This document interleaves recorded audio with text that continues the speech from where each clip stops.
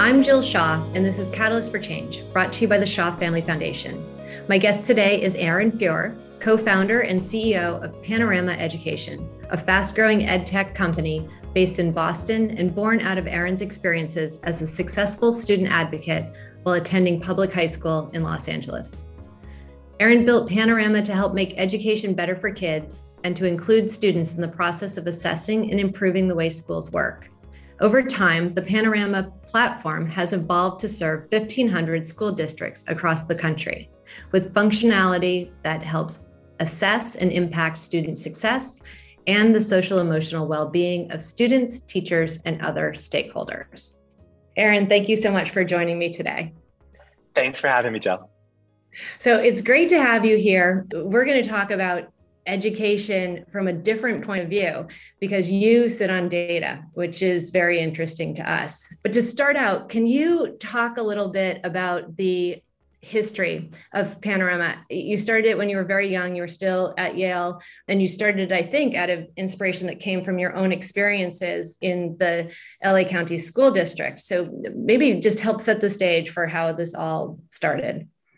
Absolutely. So I'm in Boston now, but I was born and raised in Los Angeles. And in high school, sort of found myself at one of those large LA public high schools. We had about 5,100 students at my high school, so this massive campus.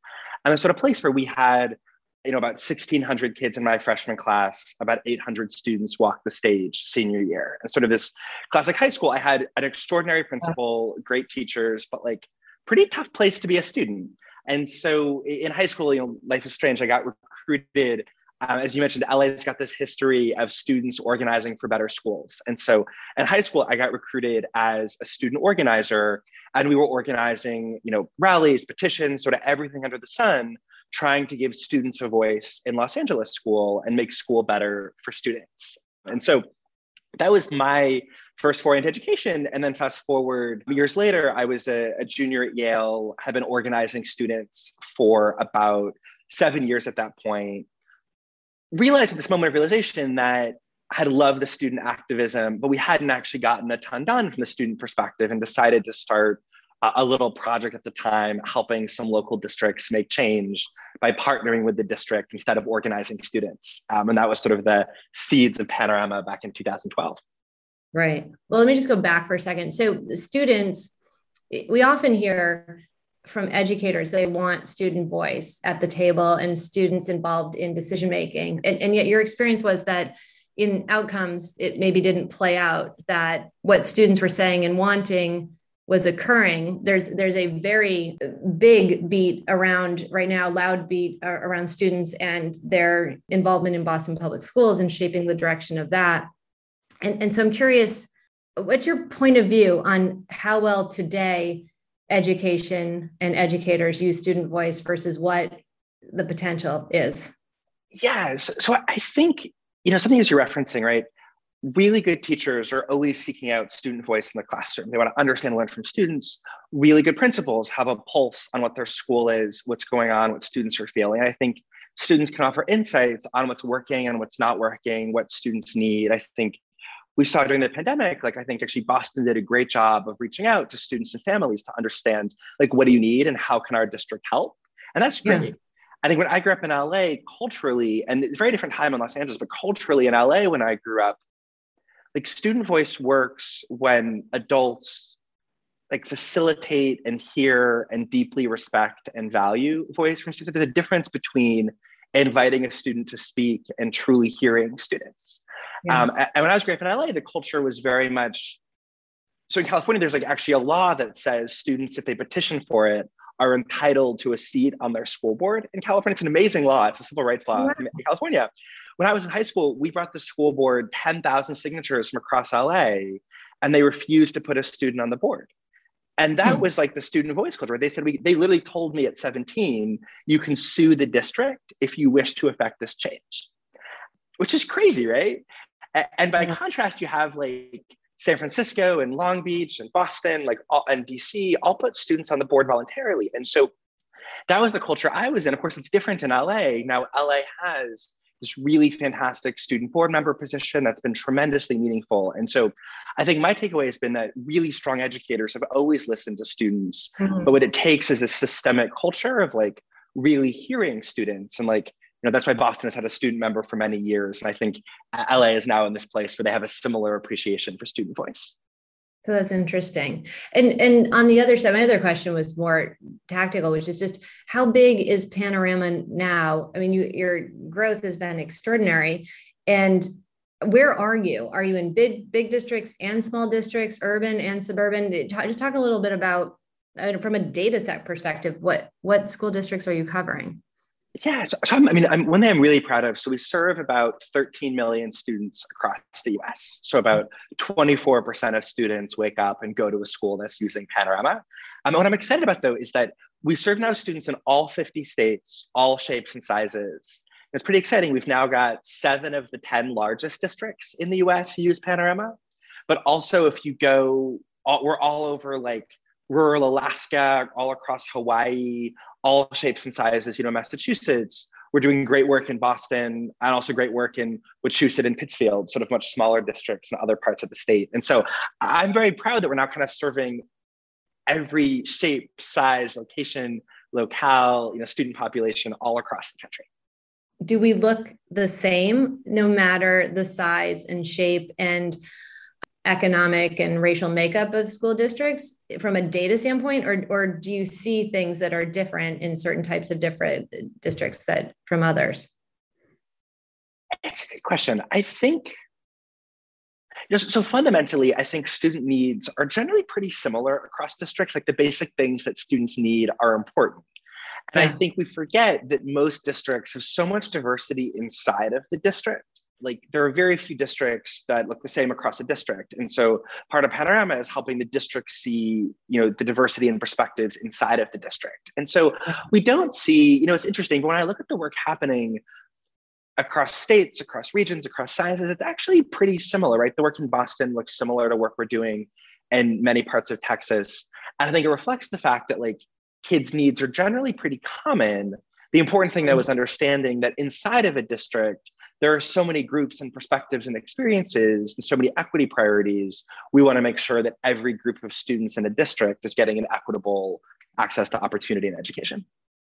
So maybe talk a little bit about how the platform works. So what are the components of it? How do you get data that helps you understand, is it equitable? Are all students accessing what they should access? Just talk a little bit about how the software actually works.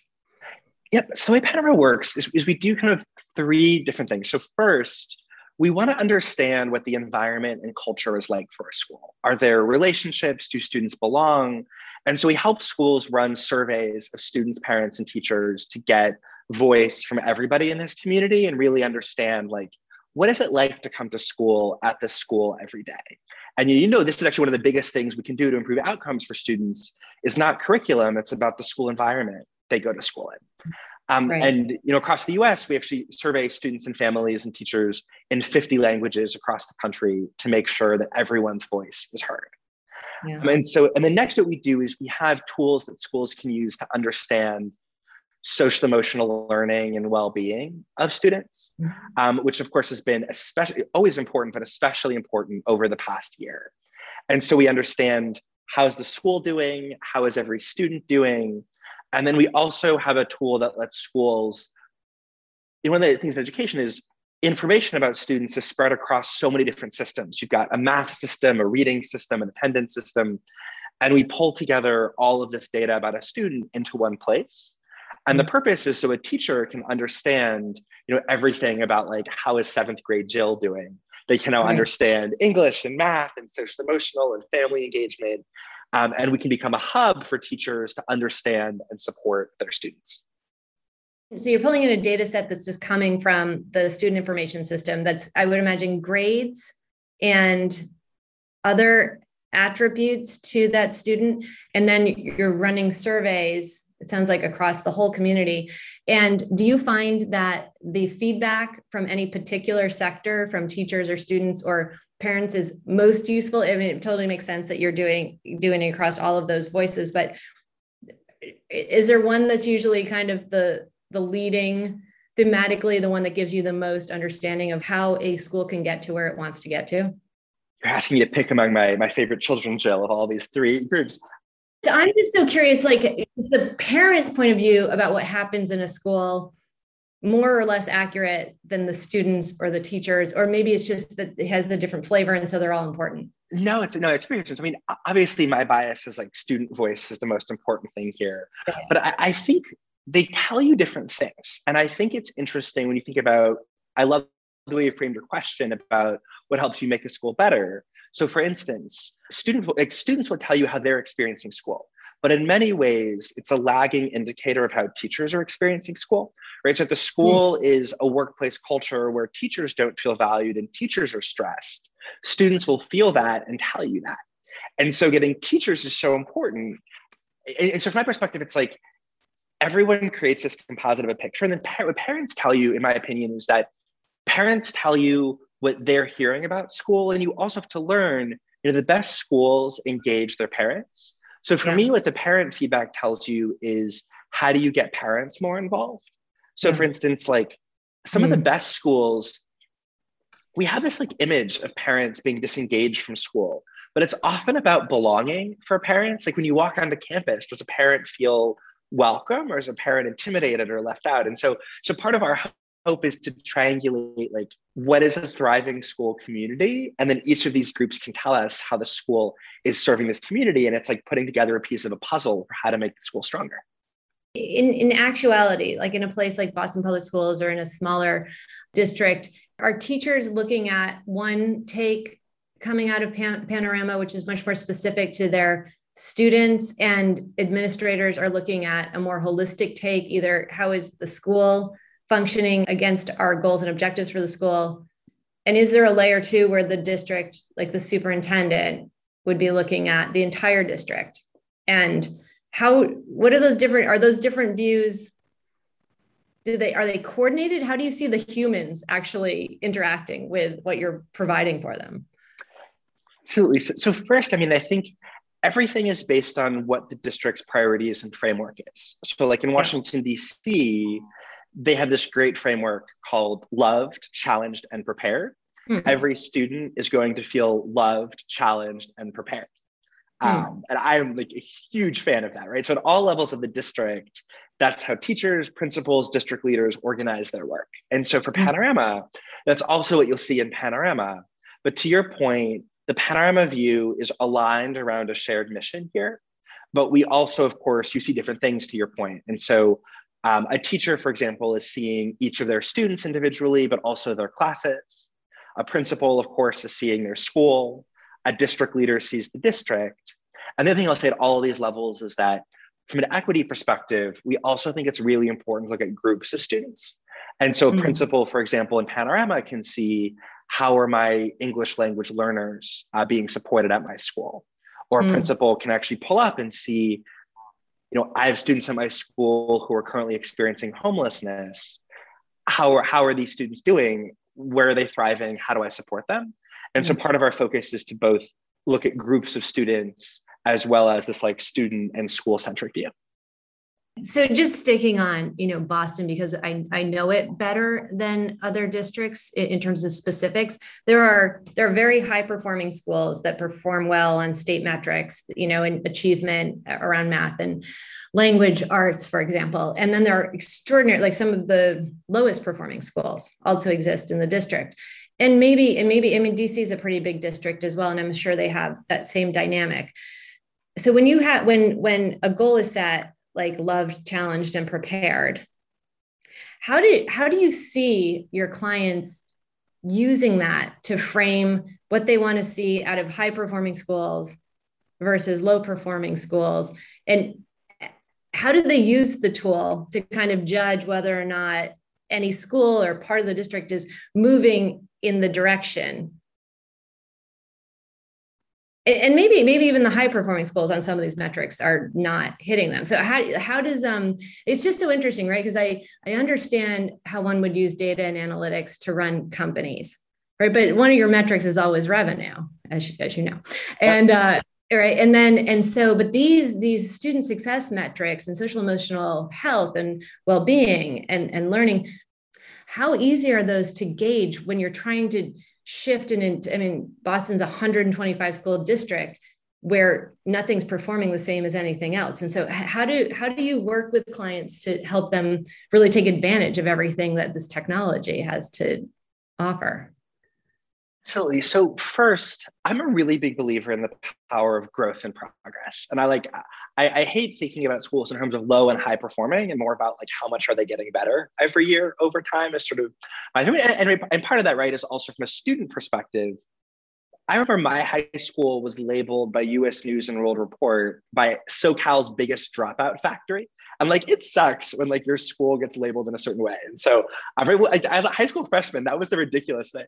But I also do think it's a real dynamic. And so for me, I'm all about like, how does every school set a goal and achieve that goal? Yeah. And in many ways, I think the best schools don't try to boil the ocean. They don't say, hey, we got to fix these 20 things. You pick this one thing. And I think the hard part here is deciding what the school has to grow at. And something I think we've discovered is in our data is that it's often counterintuitive what the school should focus on. So for example, we had a school on the West Coast that recently was focused on math, was like their outcome they want to see. Okay. Turns out it actually is rare that focusing on math is the best way to improve your math scores. So this school, for example, focused on sense of belonging as the outcome because the students are constantly feeling they don't belong, feeling imposter syndrome in math class. They're not going to learn math. And so for me, and the reason why I say this to your question is that I think highly performing schools tell us the core academic outcomes, but it doesn't tell us what's working and not working coming in the door, right? You actually could have a high performing school that has low sense of belonging and high stress for students, for example. And so part of what I want to help schools figure out is where should they focus to change the outcome they want to see?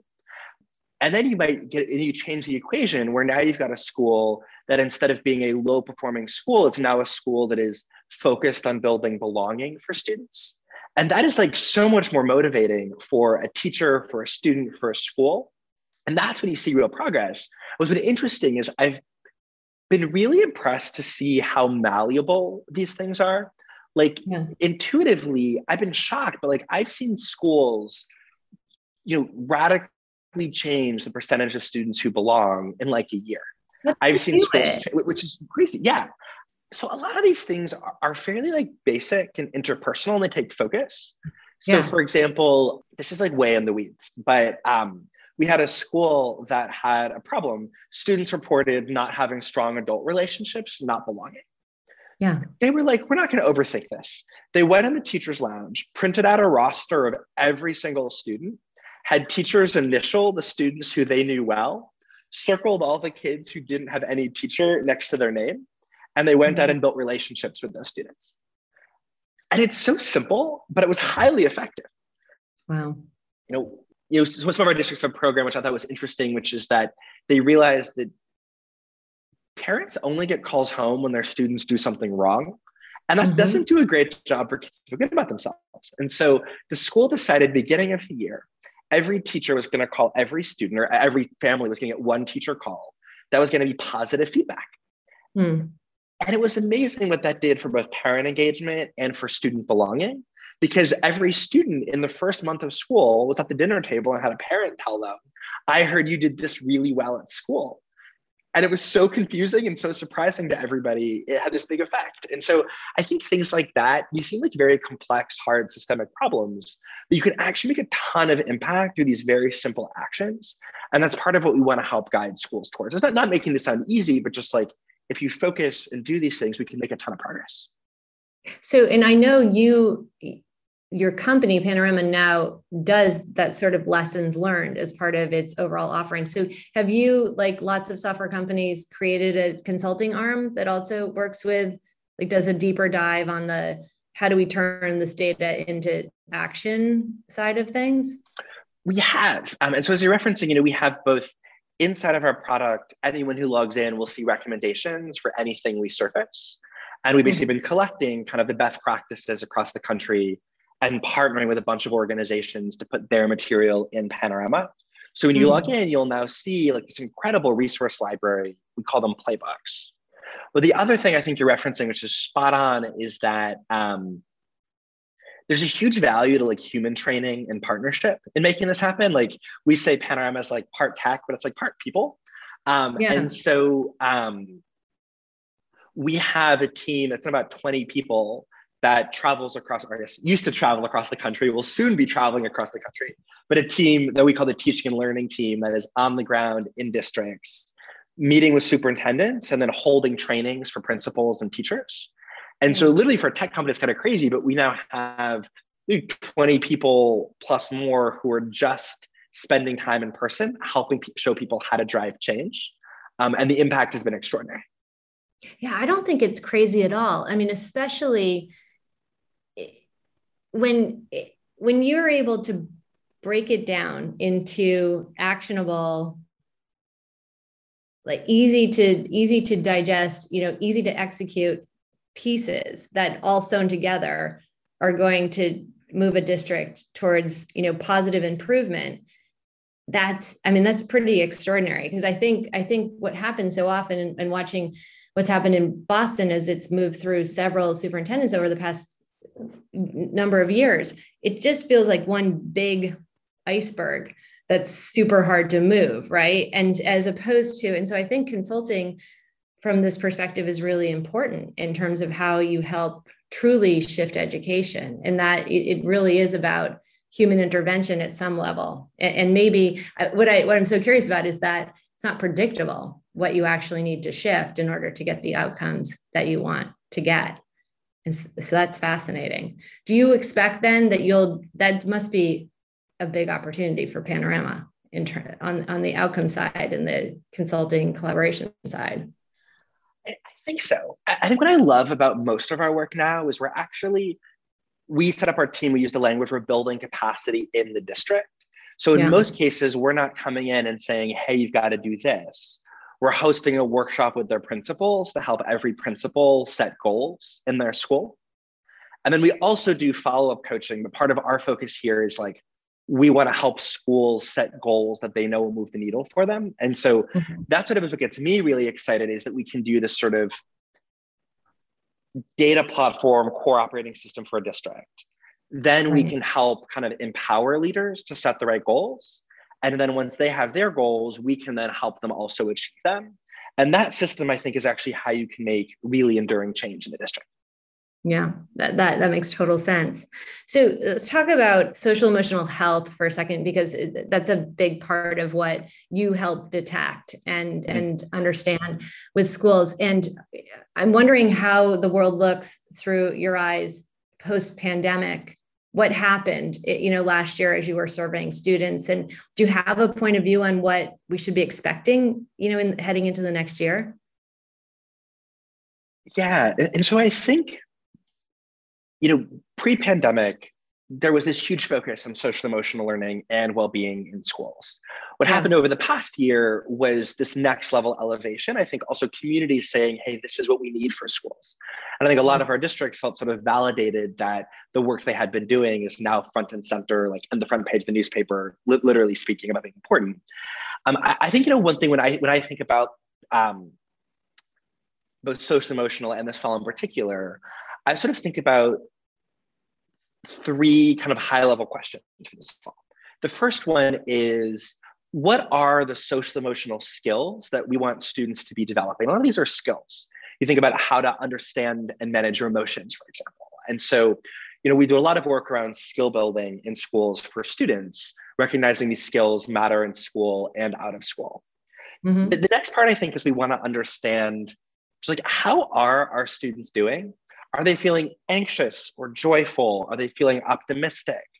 And where do we need more support, right? Like what are students walking into their front door with at our school?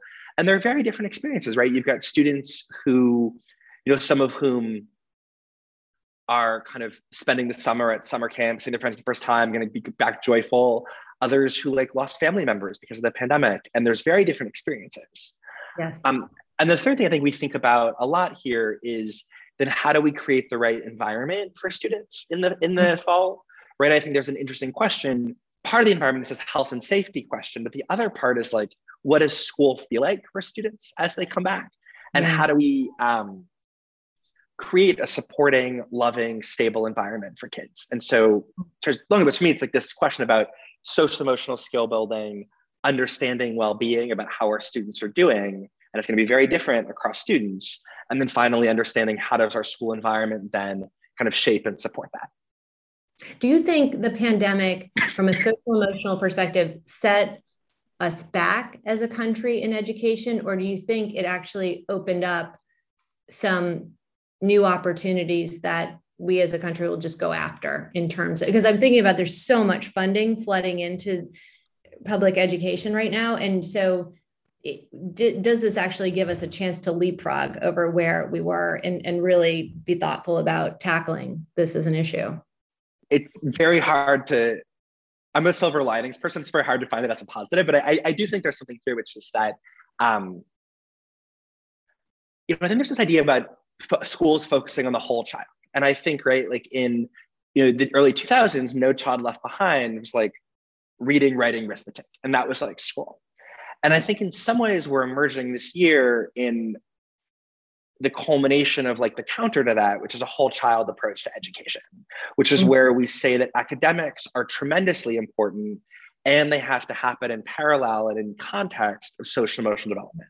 And what I think is going to happen, and now we have resources too to do it. And I think that to me is going to be a positive if we leave with a school model that embeds social emotional learning. I think what's interesting this fall is that a lot of our districts are thinking about how they think about academics and social emotional development intertwined versus separate. And I think that's going to be a really powerful shift. And I think if there is a positive of this, additional funding, we can actually now legitimize, and I mean, teachers have been doing this forever, right? But we can now like systemically say that our schools are about building the whole child, including academics, including social emotional, and that will be a really powerful legacy of the new funding we have this year.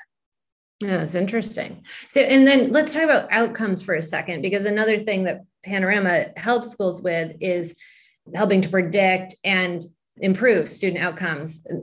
So that is students going all the way through the K through 12 system and out into the world. I think many districts Boston did this as well, just removed all requirements for graduation during the pandemic.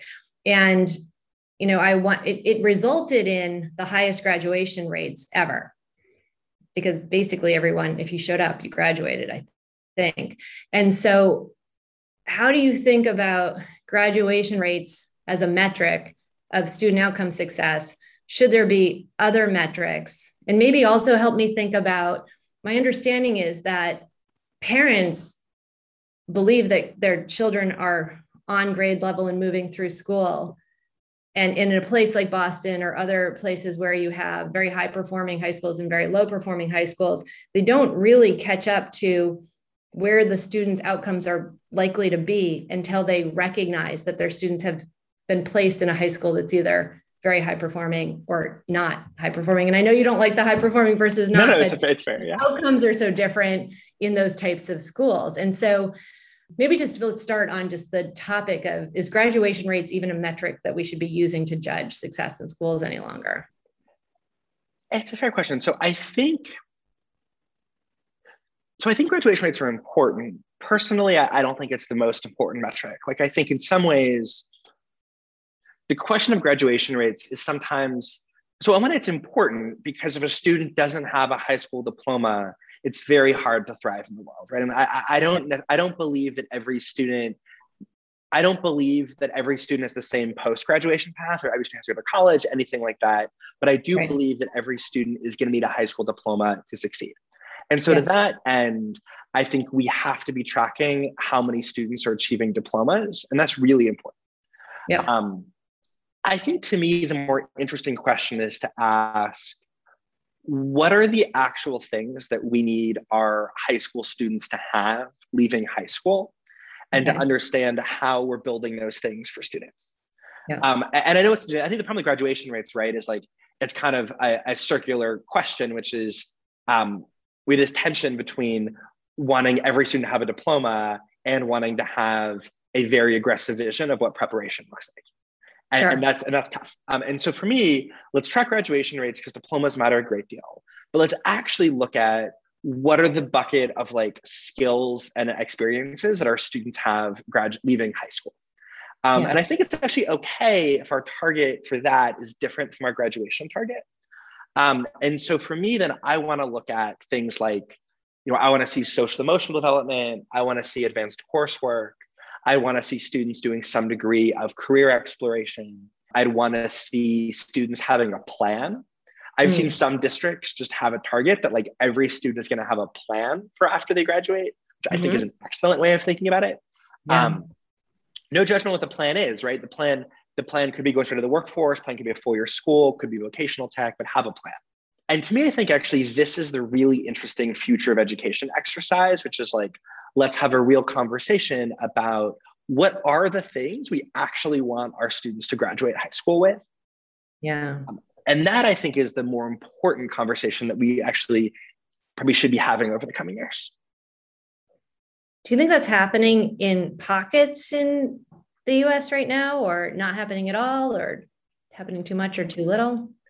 I think it's happening a lot across the country. I mean, it's interesting, even in all corners of the country, right? Like we see Kansas a couple of years ago launch kind of a future ready Kansan vision, or the education department at the state level went on a tour across the state to redefine what students needed in the modern world, which I thought was a really fun thinking about it. And we see a bunch of districts asking like, what is our profile of a graduate? Including Boston doing really thoughtful work on like profile of a graduate. I think to me, I would love to see a little bit more like community support and engagement for this effort of saying like, hey, like, let's really get behind like supporting and resourcing our schools to create like this next vision of graduation. It's interesting what you mentioned about community. So when you say community, you don't, I'm guessing, just mean families and caregivers. You also probably mean businesses and academic institutions and others who are going to receive these students into the world. I think it's got to be everybody. And I think we've got to ask not what do you need now, but like, what do you need 20 years from now? I worry a little bit that we're building our education approach for like kindergartners for a world they're actually never going to experience because they're going to experience in like 20 years. Right. And I think that's going to take a degree of collaboration. And I recognize there's like this challenge. You've got to both operate high performing schools today while also thinking about what the workforce is going to need 20 years from now. And I think that's sort of the provocative question. Yeah, I think you're right. Do you think it'll look very different? Just you sit in the middle of education and technology. So you're privy to lots of conversations about the future of education. Do you think 20 years from now, 25 years from now, will it and should it look very similar to what it looks like today? Yeah. I mean, it's interesting, right? Like thinking about Panorama, for example, this year we're hiring north of 150 people on the team. And, like everyone else, I think we are looking at like just this massive push to get like as much talent as possible in the workforce on the tech side of things. You and everyone else. I said everyone else, right? And like, I mean, we're on track for it, but it's like kind of, it's amazing the feeling that we feel like as an employer in Boston, I'm thinking about like, great, like I need to have, I want 177 really talented people that we are able to hire here. Great problem to have in this country, right? But it's important. I think, so my take is a couple things. So I think one, I think we have to recognize that the world is going to be changing rapidly. And so social emotional skills actually matter a greater deal because we have to build kind of the skills for rapid adaptation in the world. I think also there becomes a premium on things like creativity and teamwork and collaboration, sort of the social emotional skills that are like very human centric. And I think that matters a great deal. I think also there's this piece about what are the core like foundational skills. Like in some ways, knowledge is going to matter a little bit less when you can like Google it, but it is going to matter that you understand how computers work, you understand critical thinking, basics of math, basics of reading and inquiry. And so I think those skills become really important. And I actually think one of the social emotional outcomes that I actually think is positive is that this focus on social emotional learning, I think, does a great deal we kind of talk about in the short term sense, like what do students need this fall? But I think we actually are doing a really good job thinking about these are the skills students will need 20 years from now in the workforce. So this is maybe an oddball question, but it makes me wonder, when you think about your own product, do you eventually feel like there's any need to have actually an interface or a lens into Panorama's data and analytics for families and caregivers, and totally opposite side, but speaking to the future, I mean, should mayors have and city leaders have a view into what's happening? Yeah, I mean, yes, I think all of the above. I think first, I'm obsessed with the possibility for student agency over education. And so yeah, I am too. It's ironic, right? But we actually don't have like a super strong student facing product. We're kind of an educator facing product. And for a student voice organization, that always felt like kind of a painful irony to me. And so I would love for us to have a powerful like student facing Panorama that helps students really drive their own path forward from an agency perspective. Yeah. I think family is super important. And then the mayor's thing is big. One of the coolest things I saw was that we actually had a lot of city district partnerships through the pandemic period I hadn't seen before. Like in one of our super large districts, we were partnering with like the mayor and the superintendent on the like remote learning survey. And that was great. That was a level of partnership we didn't always see. And so, I mean, I think it's huge, right? Like I think the possibility for like mayors playing this role and thinking about what are the long-term needs of a thriving city and kind of partnering with school leadership on that, and like Panorama data being a source of that would be this really exciting possibility of like how we build a thriving community versus just talking about like, is the school producing what we need? Yeah, yeah, I totally agree with that. All right, last question. I think I could talk to you forever. Hopefully we'll talk again soon. What do you think, it's summer now, we're heading into a fall, we're post-pandemic. It'll probably be a little rocky in the fall still. What's your point of view on, based on everything that you're hearing, is like the one or two things that school districts should be focused on right now to provide welcoming, caring, loving, productive environments for kids in the fall? Yeah, I think one, I want to push a little bit on this kind of post-pandemic feeling. I think one of the most important things for schools to appreciate is that for a lot of students, it's not going to feel post-pandemic, especially across the country. And that I think it's going to be a gradual coming out of it. And I know I'm just picking on that, but I think it's actually very important that schools understand that from a student perspective, one, a lot of students are not going to be vaccinated, and that's going to be a different experience for students. And then actually students are experiencing a world where their adults are vaccinated, they may not be vaccinated. And so with this, you asked your question, I think what's important. So I think one, this deep focus on like understanding and caring for students, about just understanding where is every student at, what are they experiencing, right? Some students can show up to school, can't wait to see their friends. Oh my gosh, so excited. Others are going to be scared and nervous. And we've got to understand that every student's in a different place, different experience, and that they all had a very different past year and a half. Yeah. And that whatever gaps of equity and experience and community are going to be heightened. And so to me, the number one thing we've got to do is now understand all of the experiences that are walking in the door and appreciate the fact everyone is in a different place.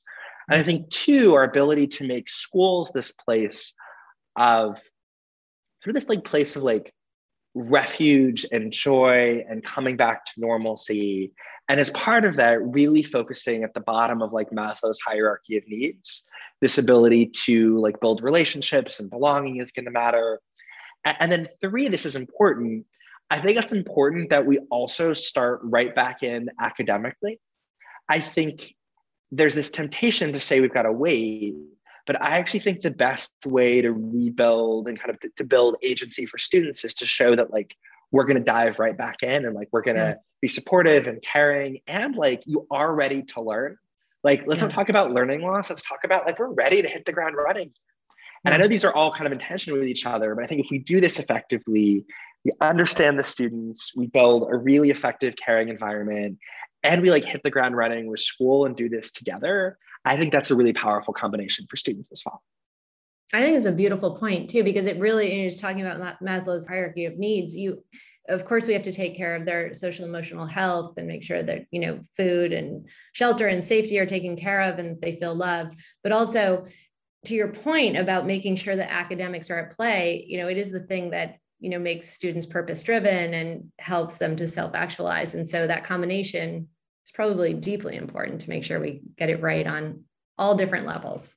Well, this has been an amazing conversation. I appreciate so much you taking the time to talk with me and to just share your perspective. It's so interesting to see technology intersecting with education in such an important way. And I think it's really could provide some game-changing, well, probably already has, and continue to really change the game in education in America. So thank you so much for sharing all that you think about and know about today with us. Thanks, Jill. Thanks for having me. I really appreciate the conversation.